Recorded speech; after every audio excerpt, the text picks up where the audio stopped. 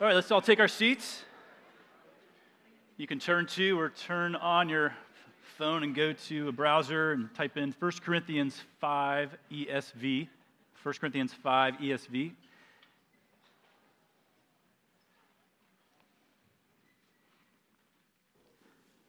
And as we've been doing, please stand as we read 1 Corinthians 5.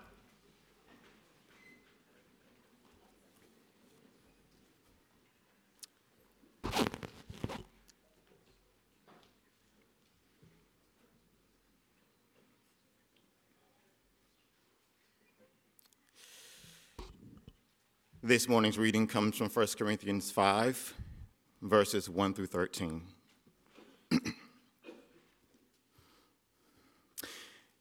It is actually reported that there is sexual immorality among you, and of a kind that is not tolerated even among pagans. For a man has his father's wife. And you are arrogant. Ought you not rather to mourn? Let him who has done this be removed from among you.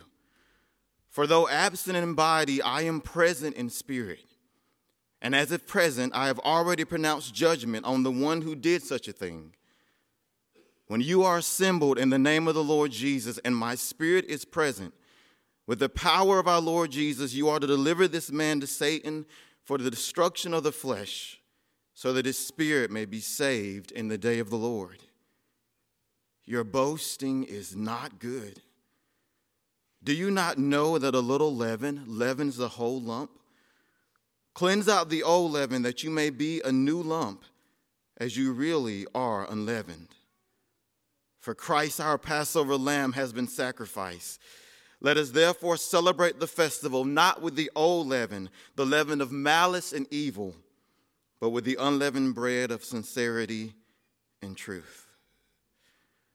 I wrote to you in my letter not to associate with sexually immoral people, not at all meaning the sexually immoral of this world or the greedy and swindlers or idolaters, since then you would need to go out of the world.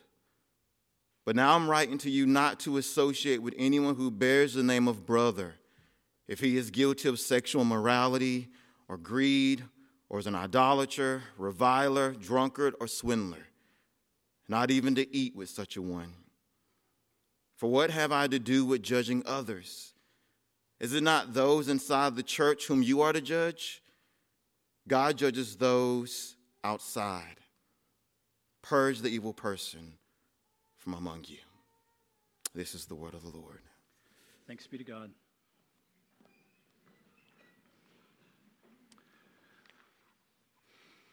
Sobering passage, isn't it? Well, sin complicates our lives. Sin complicates basic conversations, doesn't it? Simple back and forth in a store, buying a car, or something like that can get really complicated if suddenly one of you is sinning against the other, maybe unknowingly. You know, a kickball game among second graders can get complicated when sin enters the picture. You were out. No, I wasn't. I was safe. Protecting our airspace actually can get complicated when sin enters the picture. You do nothing while a Chinese spy balloon goes by, and people think that was the wrong call, and so suddenly you think we need to do something. And so we're just going to send a bunch of fighter jets up and blow out of the sky a bunch of balloons that are totally harmless. Sin complicates. Sin complicates parenting. Julia Shears is a writer, so she wrote an article called Raising Children Without the Concept of Sin. It's quite a title, isn't it? So in this article of hers, she tells the story of her 9-year-old and her. She's watching a parade, I believe, beautiful day in Indiana, and her daughter asks her, "Mama, what is sin?" And so she thinks back to her own Christian fundamentalist background, and she says of that background, she says, actions, words, even thoughts weren't safe from scrutiny. The list of sinful offenses seemed infinite. So her solution was to avoid the concept altogether with her child. So her child being an activist child in her own way, she was very pleased with the moral code of her child, and so she didn't feel like that question required an answer. Mama, what is sin? And so she just went on with the day. And in some ways, we can sympathize with Shears. We understand that it's easy to call things sin that actually are not sinful. And you can grow up in a culture where too many things were called sinful, and so you are tempted to throw out the culture or the title or the name altogether. But of course, that's the wrong response. That really is throwing the baby out with the bathwater. Well, in this series from 1 Corinthians, we're calling it Being God's People. And the focus today is, if you're going to be God's people, then you're going to be people who take sin seriously. Being God's people means taking sin seriously. So we're in 1 Corinthians chapter 5, as you've picked up, which means there's 4 chapters before this, and there's, 8 chapters or 7 chapters after this. It goes to 1 Corinthians 16, sorry. 1 Corinthians 16, this is a letter written by Paul to the Corinthians. He didn't write it himself. There was actually a co-author involved, but Paul's the basic author, so he's the one who founded the church in Corinth, along with his team, his apostolic team. That would have been the 50s AD.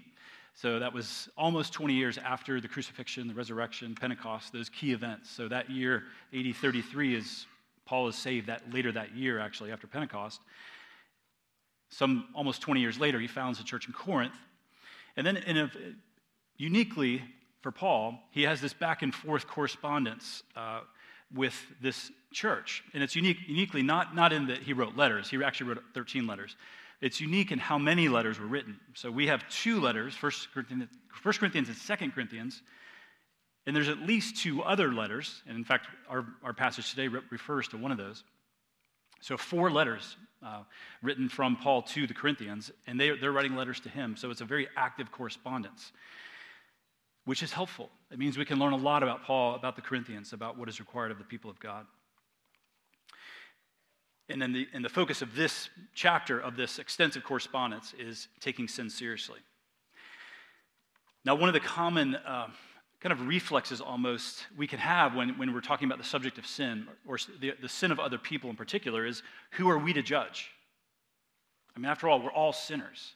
So how could we judge someone else's sin? And honestly, most of the time, that's exactly the right response. But sometimes it's absolutely the wrong response. And so Paul's going to help us think about what some of those times are. So taking sin seriously, we got 3 points today, just basically tracking through the passage. The first one is rebuking the church, and this is Paul rebuking the church in Corinth. First 5 verses. And then protecting the church.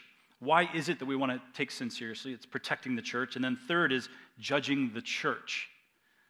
And that touches on the subject of church discipline. So rebuking the church, protecting the church, and then judging the church. Let's pray.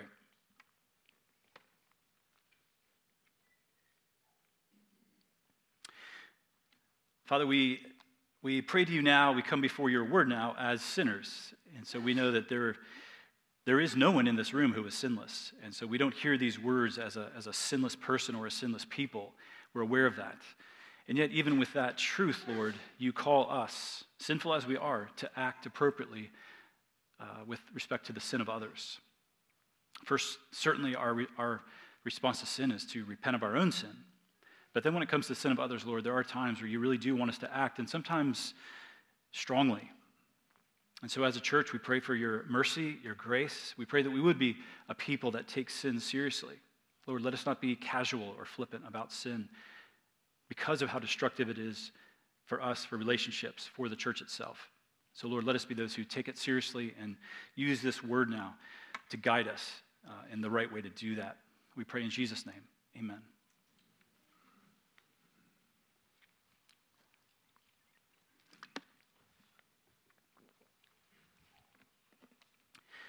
Well, point 1 is rebuking the church. And it's hard to miss that that's what's going on here, that Paul is rebuking this church that he knows and loves so much. But we're going to focus on the first 5 verses. But before we dive into the details of the passage, there's something we need to kind of keep track of. And actually, the prophecies that have come forward from the book of Isaiah are timely. I was thinking of Isaiah. We're going to go to another Isaiah text, actually, Isaiah 6. Which essentially does the same thing. It presents God as the exalted, transcendent, and in this case, holy God. And the reason to do that in this sermon is because the way that we tend to underreact to sin, or the reason that we tend to underreact to sin, is we do one of two things. One is we lower God or become casual about his holiness, or we become casual about the seriousness of sin, or both. Usually they're very related. And so we need to keep track. If we're going to have our bearings here and respond to this passage rightly, we really need to see that God is holy and sin is serious. God is holy and sin is serious. So I'm going to read one of probably the most famous passage in the Bible, actually, on God's holiness. This is from Isaiah chapter 6. I'm just going to read the first 7 verses. And Isaiah tells us that in the year that King Uzziah died, I saw the Lord sitting upon a throne, high and lifted up, and the train of his robe filled the temple. You know, that's just glory upon glory upon glory. You know, these are simple words meant to describe something that's indescribable. And what's indescribable about it is this is a glorious, exalted God that he is beholding. So he sees the Lord on his throne. And then he says, above him stood the seraphim. Each had 6 wings. With 2 he covered his face. And with 2 he covered his feet. And with 2 he flew. And one called to another and said, holy, holy, holy is the Lord of hosts. The whole earth is full of his glory. And the foundation of the threshold shook at the voice of him who called, and the house was filled with smoke. And I said, woe is me, for I am lost. For I am a man of unclean lips, and I dwell in the midst of a people of unclean lips. For my eyes have seen the King, the Lord of hosts. Then one of the seraphim flew to me, having in his hand a burning coal that he had taken with tongs from the altar. And he touched my mouth and said, behold, this has touched your lips. Your guilt is taken away, and your sin atoned for. That tells us so much about God's holiness and about our sinfulness. God isn't just holy. He's not just holy, holy. He's holy, holy, holy. That's how the Bible says he's the mostest of the mostest. There is nothing and no one more holy than he is. His holiness is absolutely perfect holiness. Unblemished, sinless, perfect. And that speaks to his exaltedness, and it speaks to his moral purity. And then this guy, Isaiah, you just have to think of Isaiah as the best we have. There's no one holier or more righteous or more obedient than this guy, Isaiah. He's the greatest of Israel's writing prophets. And so he beholds this holiness, and he cries out, woe is me, for I am lost. He's instantly struck with how completely sinful he is in comparison to the holiness of God. And so he says he's lost. And the angel doesn't say, no, you're not. You're not that bad. There's just so many people so much worse than you. You have no idea how bad people can be. The angel totally agrees with him, which means God totally agrees with them. But God does something. He acts, and he removes the guilt. He takes this burning coal from this altar, and he burns it away. Burns away his sin. It says, touch your lips, your guilt is taken away, and your sin atoned for. It's just such a powerful gospel image. We really want to keep that idea of God before us often. The holiness of God, the seriousness of sin, it all comes together right there. And so as you think of God in that way and think of sin in that way, well, then when we turn to 1 Corinthians chapter 5, it begins to make a lot more sense. We don't begin to think, Paul, you're overreacting. These people aren't that bad.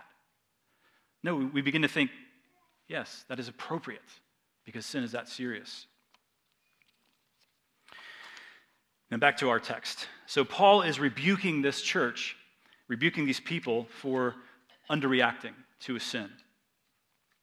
He's rebuking the guy who is sinning, but actually even more, he's rebuking the church for its reaction to the guy who's sinning. So the guy sinning is described as being sexually immoral, and we're in verse 1 now, sexually immoral and of a kind of immorality that even pagans wouldn't do it. And so he has his father's wife, so his stepmom. So he and his stepmom have a sexual relationship. So it's a grotesque, a morally grotesque relationship. And so lots of quotes in the commentaries from the Romans about how wretched that would be, and how, I mean, this, and as promiscuous as the Greco-Roman culture was, this sin was crossing a line, even for them. And of course, the Jews, it was completely forbidden.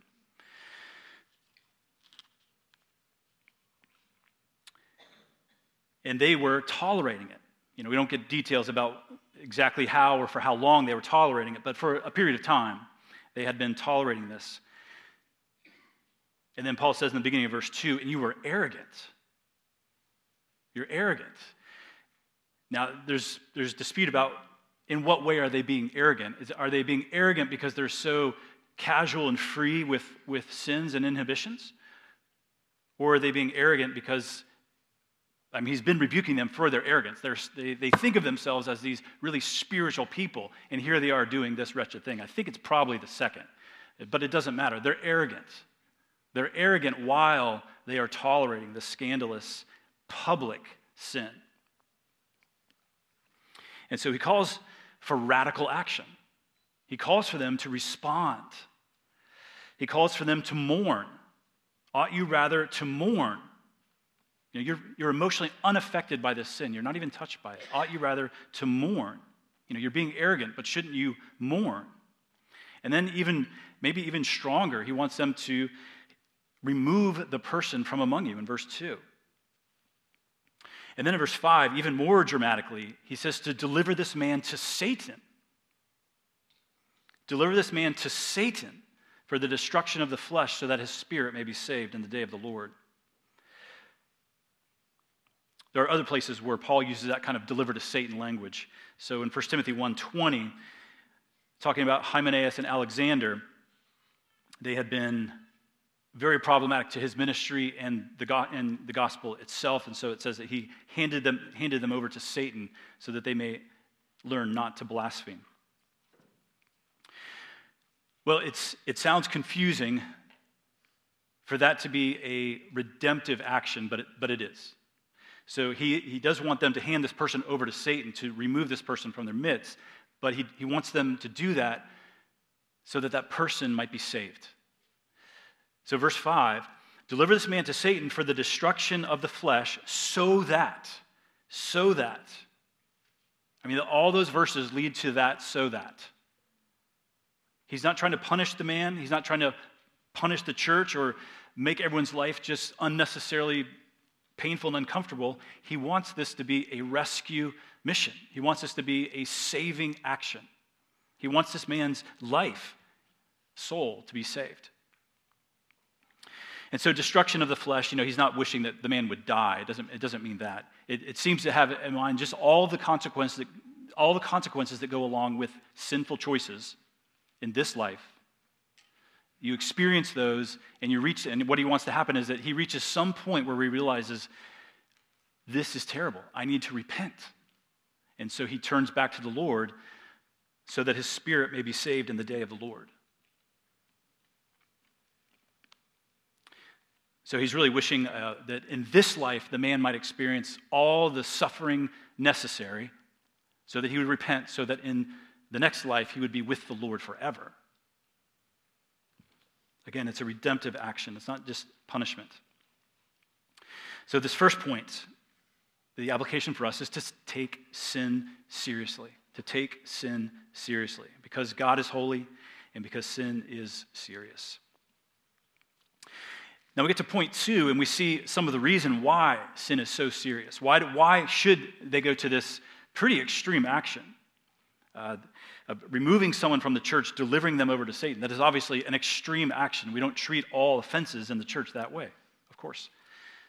So why would the church go to that extreme action? And the answer is, in verse 2, or point 2, to protect the church.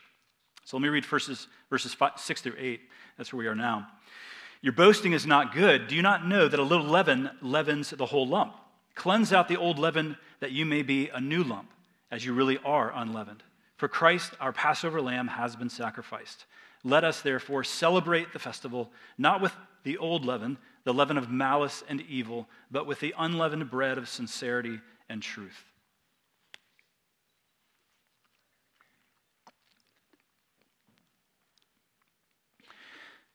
So we take sin seriously to protect the church. And now to make this point, he uses a metaphor. And I'm going to tell you what the metaphor is. And this is everything I know about this, which I learned, of course, this week. So leaven and bread, the ancient practice of leaven and bread. We perhaps know about yeast, adding yeast to dough to make it rise, something like that. But in the ancient world, one of the common practices was you make your unleavened dough, and as you make that dough, you pull off a piece of it. You pull off a piece and you set it aside. And then you just leave it out in the open air. So you've got your unleavened bread, which you can eat. But then you have this other piece which you're going to leave out. And as it's left out, then it will soak up yeast spores in the air. And so as it sits out, that becomes leaven, which you can then add to. So then you make up some other dough, the second batch of dough, and you add this piece from the first batch to the new dough, and now you have leavened bread. Now your bread will rise when you cook it. And so before you cook it, of course, you need to take off a piece of it and set it aside for the third loaf. And that just continues. And so that's the image that he has in mind.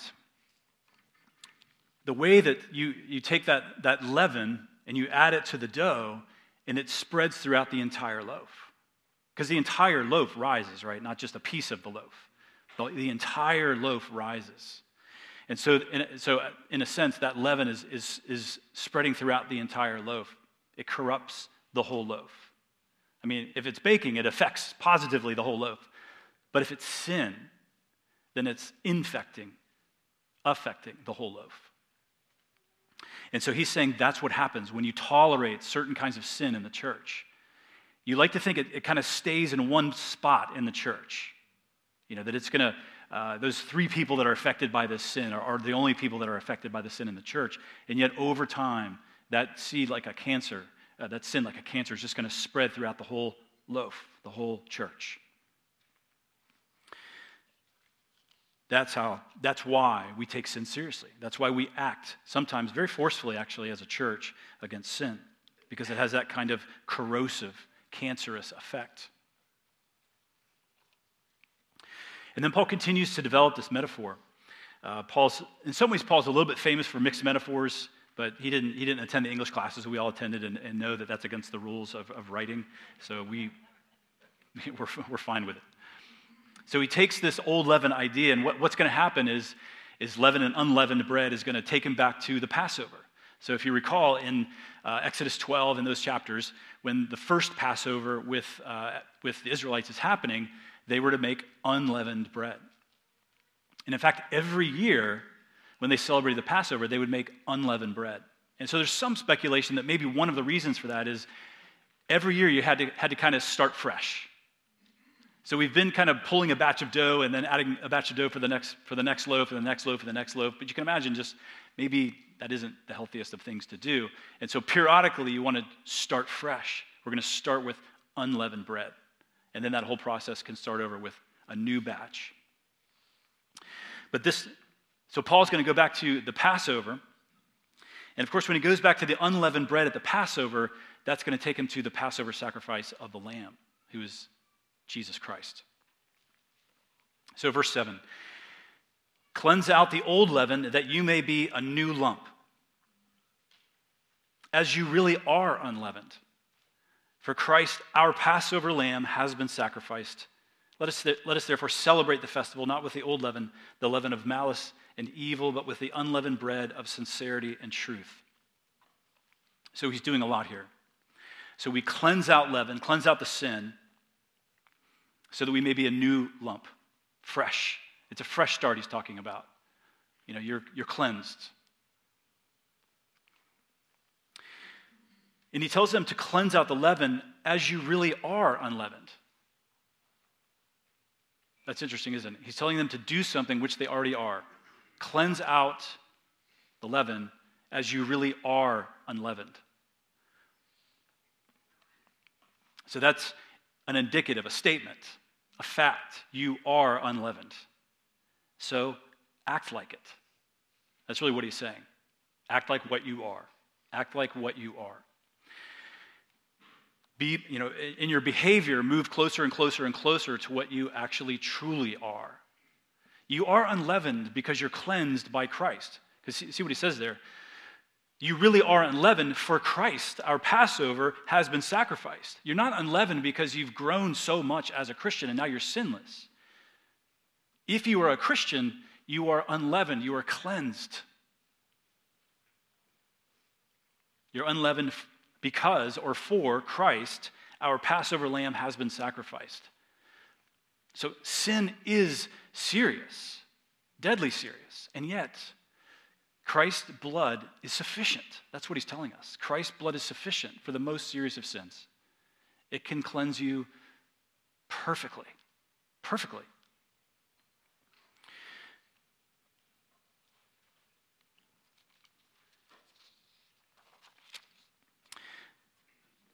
Anthony Thistleton talks about the kind of just the power of this image, of the cleansing image, and he goes back to the Passover from Exodus, and he says this: the blood of the Passover lamb splashed upon the lintel of the door of the redeemed household marks the identity of those who are about to enter a new freedom from bondage to a new purity of service as God's own holy people.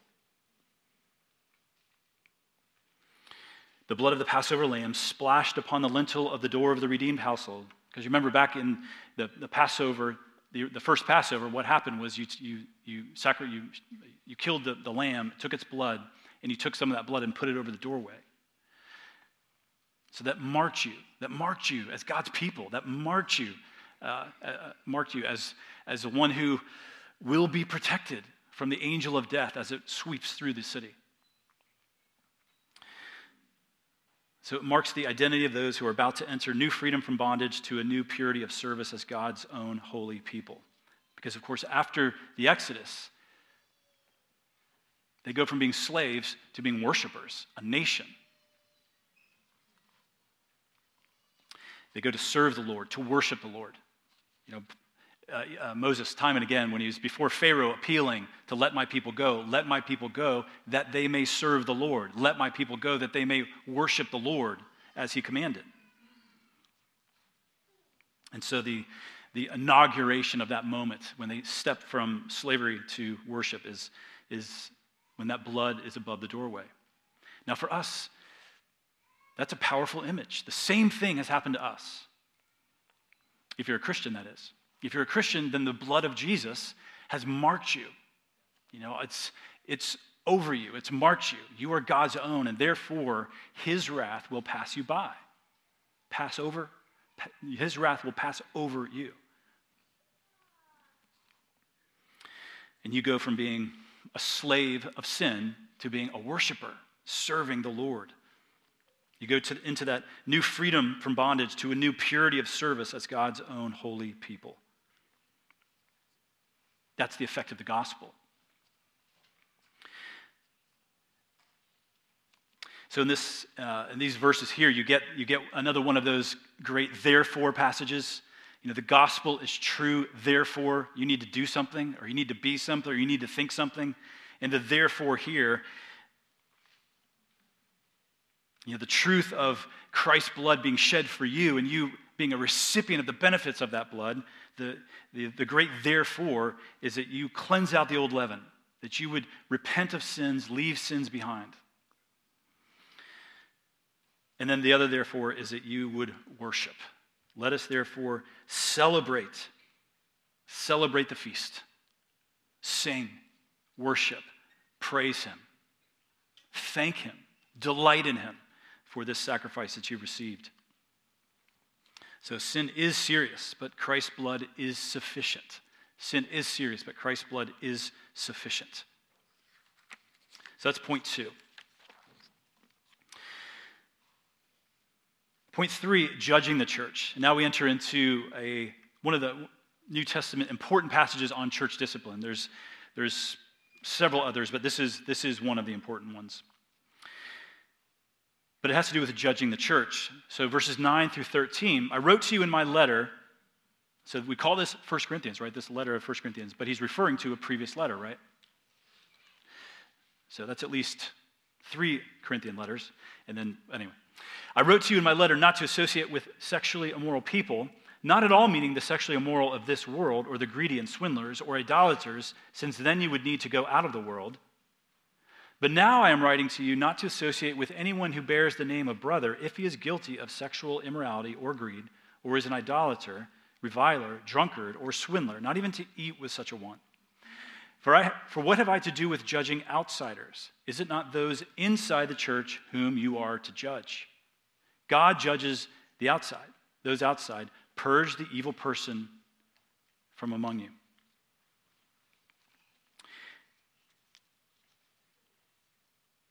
So one of those common reactions when it comes to dealing with the sin of others, as I mentioned, was that you respond with that, who am I to judge? After all, we're all sinners. And that is true. We're not to be judgmental, where you're overly critical, overly negative. You're judging. The judging part of you is just a hyperactive part of you. You're always reflexively judging others and assessing others. Well, don't be like that. That's not what Paul's talking about. But he does tell us very explicitly, you are to judge those inside the church. Now, God judges those outside.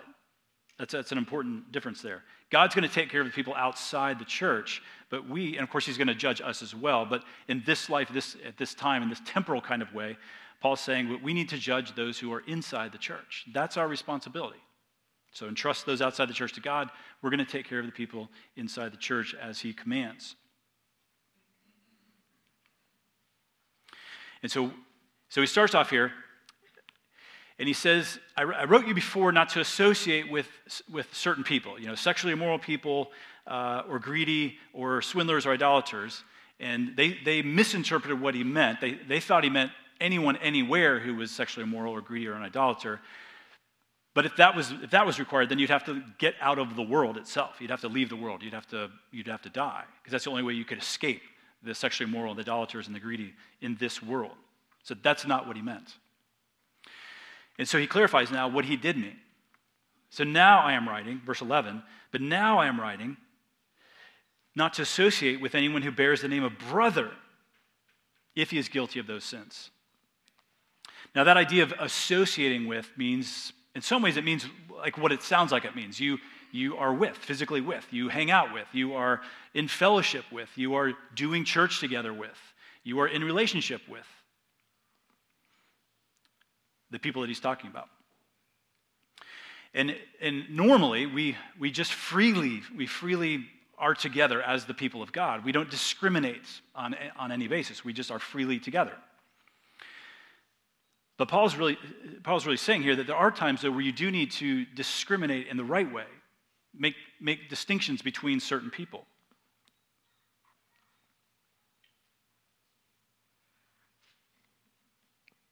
And so now he tells us the key distinction he's talking about. So the people he's talking about that we're not to associate with are people who bear the name of brother. That's really important. They bear the name of brother, meaning they identify as a Christian. They have a profession of faith. They bear the name of brother. That's the first thing. And then the second thing is they're guilty of these particular sins. Now, if they don't bear the name of brother, it's an unbeliever. Well, in that case, we reach out to them. We love them. We pursue them. We invite them to church. We want them to be saved. But if they bear the name of brother, that's different. If they bear the name of brother and they're guilty of these particular sins, well, that changes how we relate to the person. And what he's really telling us here is that there are certain behaviors which are completely inconsistent with being a Christian. In other words, he's saying you can't do that and claim to be a Christian. That's really what he's saying. You can't do that particular sin and claim to be a Christian. The two just simply do not go together. Now, nowhere does he pretend that Christians are sinless. Christians will commit sins. But there are certain sin patterns and certain sin lifestyles where he's saying, if you're doing that, then you can't also claim to be a Christian. And so he has 6 specific sins we need to look at. So sexual immorality, greed, idolatry, you're a reviler, a drunkard, or a swindler, in verse 11. So the first one is sexual immorality. It's the Greek word porneia. And this is going to come up a good bit in the next several chapters of 1 Corinthians. Porneia. So obviously the word from which we get pornography from. So it's sexual immorality. And it includes a whole array of sexual sin. But it is important that here and then throughout this passage, Paul isn't using verbs. He's using nouns to speak of these people. It's a certain kind of person he's talking about, not just someone who struggles in a certain way. That's really important. And so even this sexually immoral people is a noun, pornos. It's a person who does sexual immorality. And not just occasionally and is working to stop. That's not what he's talking about. He's talking about someone who's really given over to it. In some ways, they're defined by it. They have become not just someone who's struggling with a sin, but they have completely embodied that sin in some ways. And so for that kind of person, he's saying if they identify as a Christian, don't even associate with them. And then he says greedy. Greedy people, again, it's a noun, it's not a verb. Someone who struggles with greed or struggles with covetousness or struggles with idolatry in certain ways, idolatry of the heart in certain ways. But someone who is a greedy person, that defines them in a very comprehensive way. And as one commentator said, it's that they so embody greed in a selfish covetousness that they go to the point of taking advantage and exploiting other people. They're gonna control the people around them and the situations around them so that they get more. They are a grasping people who always want more than they have. Again, it's not just struggling with greed or covetousness on an occasional way. Struggle with jealousy of what the things that other people have, their possessions or something. It's more controlling. It's more comprehensively a part of you. Then you get to an idolater, someone who bows down before idols, other gods. Not just tempted to turn your job into an idol, which can happen, or your family into an idol, which can happen, or food into an idol. There's a lot of things we can be tempted to turn into idols, but this is, you are completely given over to pursuing a false god. And then you get to reviler, which really means a verbal abuser, someone who's abusing others verbally. Now, there's a whole array of speech sins in the Bible where you're speaking evil or speaking negatively or speaking overly critically, but the key where you cross the line into being a verbal abuser is where it's a matter of intention. Your intention is to tear down and destroy other people with your words.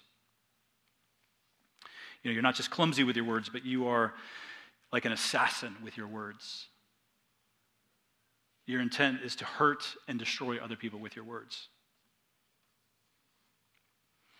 So that's reviling. And then drunkard. And once again, it's a noun. You are a drunkard, not just one who got drunk or struggles with drunkenness. You're a drunkard. You're given over to this sin. And there's a lack of repentance, a lack of owning the sin. There's a lack of battling the sin, where you're just given over. And one test of that might be that drunkard is going to look at you and say, "Who are you to judge? What right do you have to tell me what to do?" They're a drunkard. They're given over to this. And then the last one is a swindler.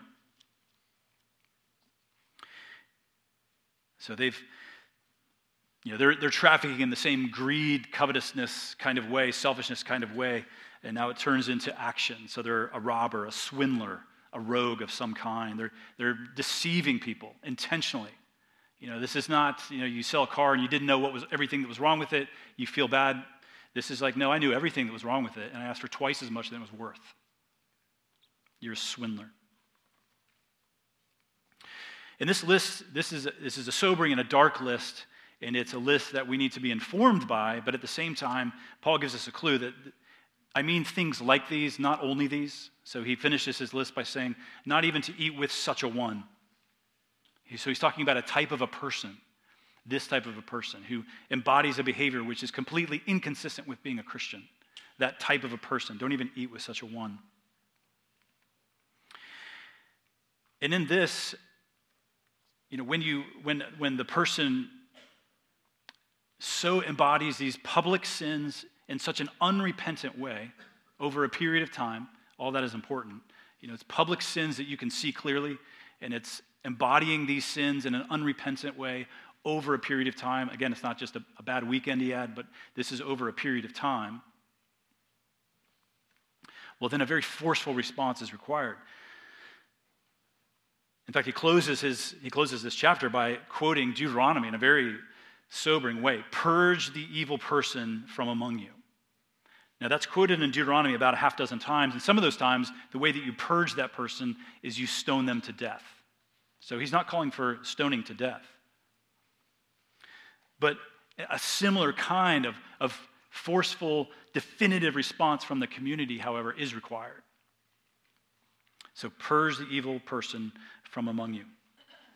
And that is a not so subtle reminder that the Old Testament does speak to us. It does dictate our behavior. There is a moral law in the Old Testament which we recognize and honor. In some ways, that actually illustrates it perfectly, because it says to purge the evil person from among you, so the moral command holds, but it doesn't imply stoning to death. Things have changed in that sense. So we carry this out within the realm of the church. Within the realm of the church, we exercise church discipline. In the Old Covenant, they would stone someone to death because it was a nation. So it illustrates it really perfectly. So purge the evil person from among you. And it seems that the best interpretation of this is that you are removing the person from the church. You're telling them they can no longer participate in the life of the church. You're not just saying you're a non-member and we think you're a non-Christian, but we invite you to participate in the life of the church like all other unbelievers. But when you look at the passage, the cumulative effect of this passage, I think you have to say that he means remove them from the fellowship of the church. They're actually not welcome to participate in the life of the church any longer. So I'll just list out these removal phrases. I think we have those. So they remove the so-called brother. So in verse 2, he said, let him who has done this be removed from among you. Verse 5, deliver this man to Satan. Verse 7, cleanse out the old leaven. Verse 11, not to associate with anyone who bears the name of brother if he is guilty of the sins. Verse 11, not even to eat with such a one. It doesn't mean the Lord's Supper. It means not even to eat with such a one. And then verse 13, purge the evil person from among you. So when you just see all of that cumulatively, well then it seems like he has to be removing the person from the fellowship of the church, which means as Christians we have in some ways three categories of people. In the last several weeks we've talked about two categories of people, Christians and non-Christians. Christians have the Holy Spirit. That was what was talked about in chapter 2. Non-Christians do not have the Holy Spirit. But this adds a third category to how we relate to people. So you have Christians. We embrace them as brothers and sisters. We love them. We take care of them. We fellowship with them. There are unbelievers that we reach out to, we love and evangelize, and we invite them actually to participate in the life of the church so that they might be saved. And then there's a third category of people who identify as Christians but behave in a way 180 degrees opposite to that. Them, well, if they're a part of the church and they identify in that way and they're living that way, well, then we remove them from the church. If they're not a part of our church, well, that's someone else's concern. But if they're a part of our church, well, then we remove them from the church. So, in other words, this passage is giving us principles, not specific procedures and steps for church discipline, but it is giving us principles. If you want more of a step-by-step approach, you can turn to Matthew 18, verses 15 through 20, where Jesus starts off with, if someone sins, go to your brother. You individually, privately, go to your brother, and if they don't respond to you, then it escalates. So there's kind of a step-by-step approach there. And in terms of our church, our official church discipline process is in our member handbook, which is on our member resources page on the website, so you can find that online. But if you just think of 1 Corinthians 5, it does give us really critical principles when it comes to church discipline. So we will list, these are five principles about church discipline from 1 Corinthians 5. Number one, the person is someone who claims to be a Christian and is a member of the church. Really important first step. Are they a member of your church? Are they claiming to be a Christian? That's number one. And then number two, the person is committing a visible, scandalous sin, or serious sin, however you want to label it. But it's visible, it's clear. It's not a motive of the heart that you're looking at. It's a behavior of their lives, which is clear, and it's serious. The person is challenged but continues in the sin without repentance or attempting to change. That's kind of implied, actually. He doesn't specify that, but it's kind of implied by what he says. And then after sufficient time and process to establish number 2 and 3, the person must then be put out of the church. But you do want to add a fifth step. Lord willing, the person comes to repentance and his or her soul is saved on the day of the Lord. You do this still with redemption in mind, still with salvation in mind, still with forgiveness in mind, ultimate restoration in mind. Lord willing, they're gonna wake up and realize what they've been doing is horrible, and they need to change and turn back to the Lord. And then their soul is saved on the day of the Lord. So we take sin seriously because our God is holy and because sin is serious. We like to think that our own private sins can just live with us, but actually our sins, if they're not properly dealt with, can become a cancer that spreads throughout the whole church. And so we do take sin seriously. I joked earlier about the Chinese spy balloon incident, but it does illustrate really the two reactions you don't want to have when it comes to the sin of other people. One is you do nothing and you just watch it fly by for days. It's up there. We have tons of pictures of it. It's beautiful. Wow, that's amazing. You just watch it go by. And you do nothing until it's in a place where it can't have any relative impact, and then you blow it out of the sky. That's a pretty bad underreaction, isn't it? Or you can take your jet fighters and think, we've been treating sin too casually. We need to respond appropriately to sin. And so you just send a squadron of jet fighters up there and blow everything out of the sky, dangerous or not. That's a good picture of a legalistic mindset. It's all sin. I know it. Well, we want somewhere in the middle there is the right response. You deal with serious problems, serious sins at the appropriate time. And of course, that does take wisdom. We're saying this, it's always clear in a Sunday morning in a sermon. You lay it out, you have these clear definitions, these clear 5 steps, whatever. But in real time, with real relationships and real people, obviously, it simply takes wisdom and the Holy Spirit and the grace of God to do it properly. And so we're aware of that. But in the end, we can't be intimidated to do it. There is a call to action for each of us individually and for us as a church to take sin seriously in right ways. So we don't want to be overly intimidated just because we might do it wrongly in some theoretical situation. In Hebrews 3, there's a great verse that really illustrates why it is that we need to take other people's sin seriously and not be indifferent and just watch it fly by. Hebrews 3:12 and 13 says, "Take care, brothers, lest there be in any of you an evil, unbelieving heart leading you to fall away from the living God. But exhort one another every day, as long as it is called today, that none of you may be hardened by the deceitfulness of sin." This doesn't mean that every time we observe any kind of infraction, we remove someone from the church. That's not the intent here. But it is saying there are times where you need to verbally, actively tell someone that they're sinning and they need to stop sinning in a particular way. And the reason we need to do that is because sin is deceitful. It begins to affect our thinking and our acting and our loves and our hates. We begin to get confused about what's up and what's down and what's left and what's right. And when that happens, we become hardened by the deceitfulness of sin. Our situation becomes more and more and more and more precarious. It's like there's a cliff out there, and we're just stepping closer and closer and closer and closer to that cliff because we're really denying there's even a cliff there. And so our Christian brothers and sisters come around us. They see us moving toward the cliff, and they do something. They speak. They appeal. They act so that we may not be hardened by the deceitfulness of sin. So God help us. God help us to do it well, but God help us to do it as a church. Let's pray.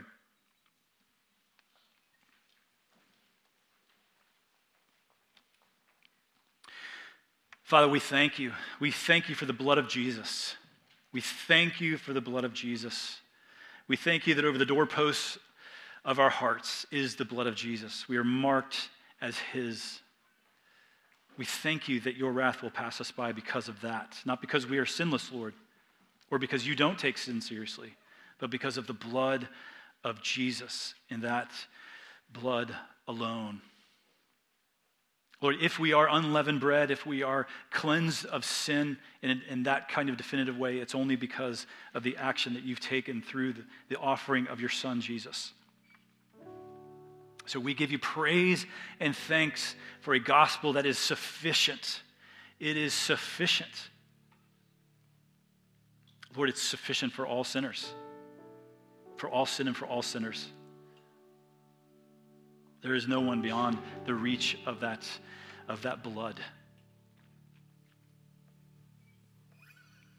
As long as there's breath, that person is within reach of the blood of Jesus. So Lord, I pray that first of all, for all those in this room and for those who might hear this sermon, I pray that they would feel that and know that at the deepest of levels, that their sin is not so great that they cannot be cleansed by the blood of Jesus. Lord, I pray that anyone hearing this would just know and know and know at the deepest crevice of their hearts that their sin is not beyond the reach of the cleansing power of Jesus. Their sins are terrible. They are. They are like Isaiah. On the day of judgment, they deserve to cry out, "Woe is me, for I am lost." And yet, your provision for our sin is sufficient. It is sufficient for our sins.